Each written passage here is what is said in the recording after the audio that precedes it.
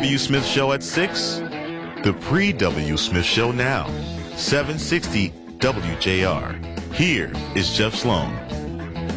All right, well, we all know well, we talked about it in the beginning of the show, but we all know well all of the changes, dynamics, morphing going on in the world of labor these days. Are there going to be layoffs or they're not going to be layoffs? People still, the great resignation, read an article yesterday, still going on. Many people looking to switch, make changes, demand more. Interesting times. Got to time it right. But a lot of change going on in the labor markets. Very interesting sector these days to keep an eye on. Now, look, we've got the good fortune here in the Pre-W. Smith Show of not having to just keep an eye on it. Sometimes you just got to keep an ear on it, and you got to listen to the Pre-W. Smith Show. And we've got Lauren Weber, reporter at the Wall Street Journal, who did an interview with us just a couple days ago about the struggles that corporations, businesses are now having today in getting their employees onboarded, getting them properly trained, trying to offset productivity issues and other issues when bringing on new employees. And this may be driving this thing we talked about a few days ago, this labor hoarding concept, which now seems to be going on at big companies here in America. So take a listen. Here's our interview with Lauren. So, Lauren, there's all kinds of changes going on in the labor market. Will there be layoffs? Is there quiet quitting going on? Are people keeping their jobs, or are they still thinking about taking that shot at switching and getting that raise that comes with, or has at least in the last few months, or maybe over the last year, has come with making a job change? Lots of dynamic changes going on. We even learned last week that some companies are even doing what has been coined labor hoarding, keeping their employees on staff so they don't have to go through the expensive training and other things, onboarding that's required to get a good hire on board.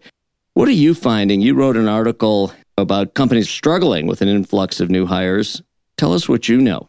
Sure. Well, this has been a very unusual job market for the last couple of years started off the pandemic with lots of layoffs, and then all of a sudden demand shot up, partly because of a lot of government stimulus money. And all of a sudden, companies needed more and more people to meet that demand for, in restaurants, in airlines, in factories and things like that. So what we've seen for about the last year and a half is that companies they can't hire enough people. They've had, about 2 job openings per unemployed person in the economy for quite a while now. And basically just companies needing to hire as many people as they could.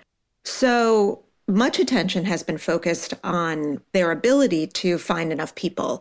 Companies did things like reduce the amount of time it took for them to make an offer to somebody, or reduced hiring requirements, like maybe you needed less experience, or you don't need a college degree anymore to get a job.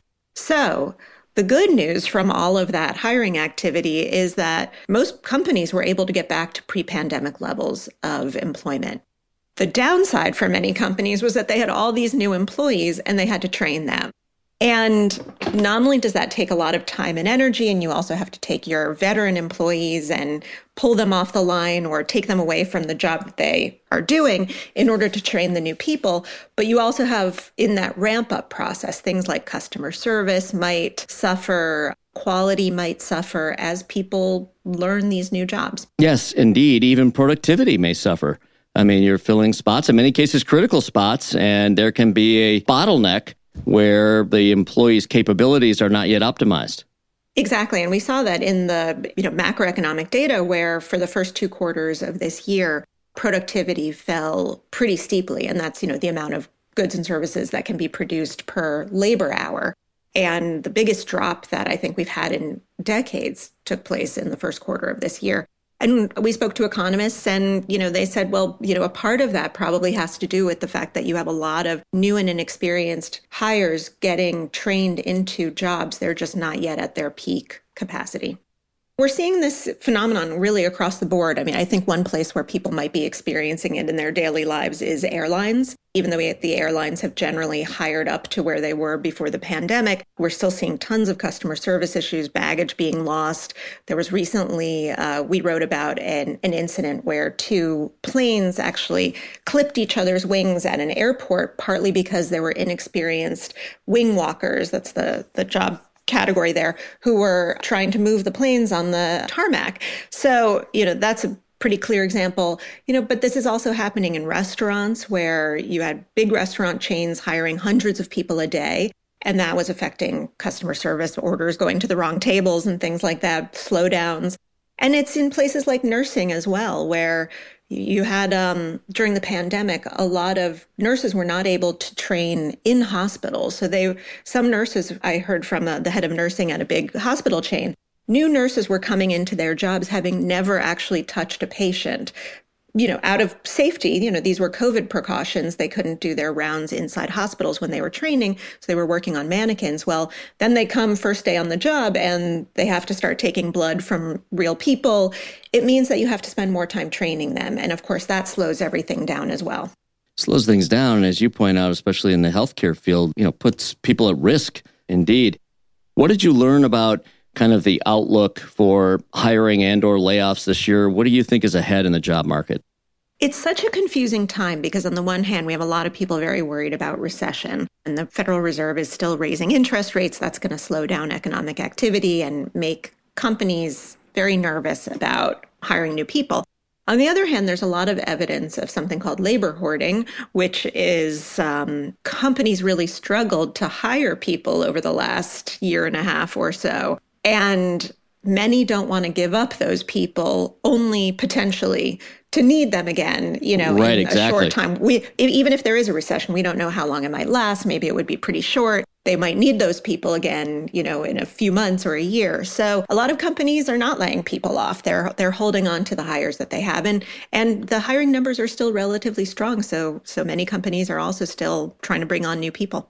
Yeah, it's interesting. You talk about labor hoarding. We had a chance to feature that last week on our show. And, that's an interesting revelation, but it makes a lot of sense and may even be a prognosticator of the fact that many leaders at these big companies, even though many now are thinking a recession is inevitable, maybe it's not going to be as deep and long as others may have been in the past that we've experienced. And so taking this kind of cautionary measure of laying people off in advance in order to cut costs, et cetera, kind of shoring up the company as we head into tougher times. Maybe they're taking a longer view look, saying, look, we're going to try to get through this, punch our way through it, struggle through it, bite the bullet and eat some extra costs maybe that we otherwise wouldn't have to eat had we laid people off. But on the other end of this, we're going to be well positioned to accelerate our business at that point once things get rolling again. So very interesting times indeed. We'll keep an eye on it. Listen, Lauren, we really appreciate you being on and sharing the story with us. Lauren Weber, reporter for the Wall Street Journal. Back with more in a minute right here on the Pre-W. Smith Show.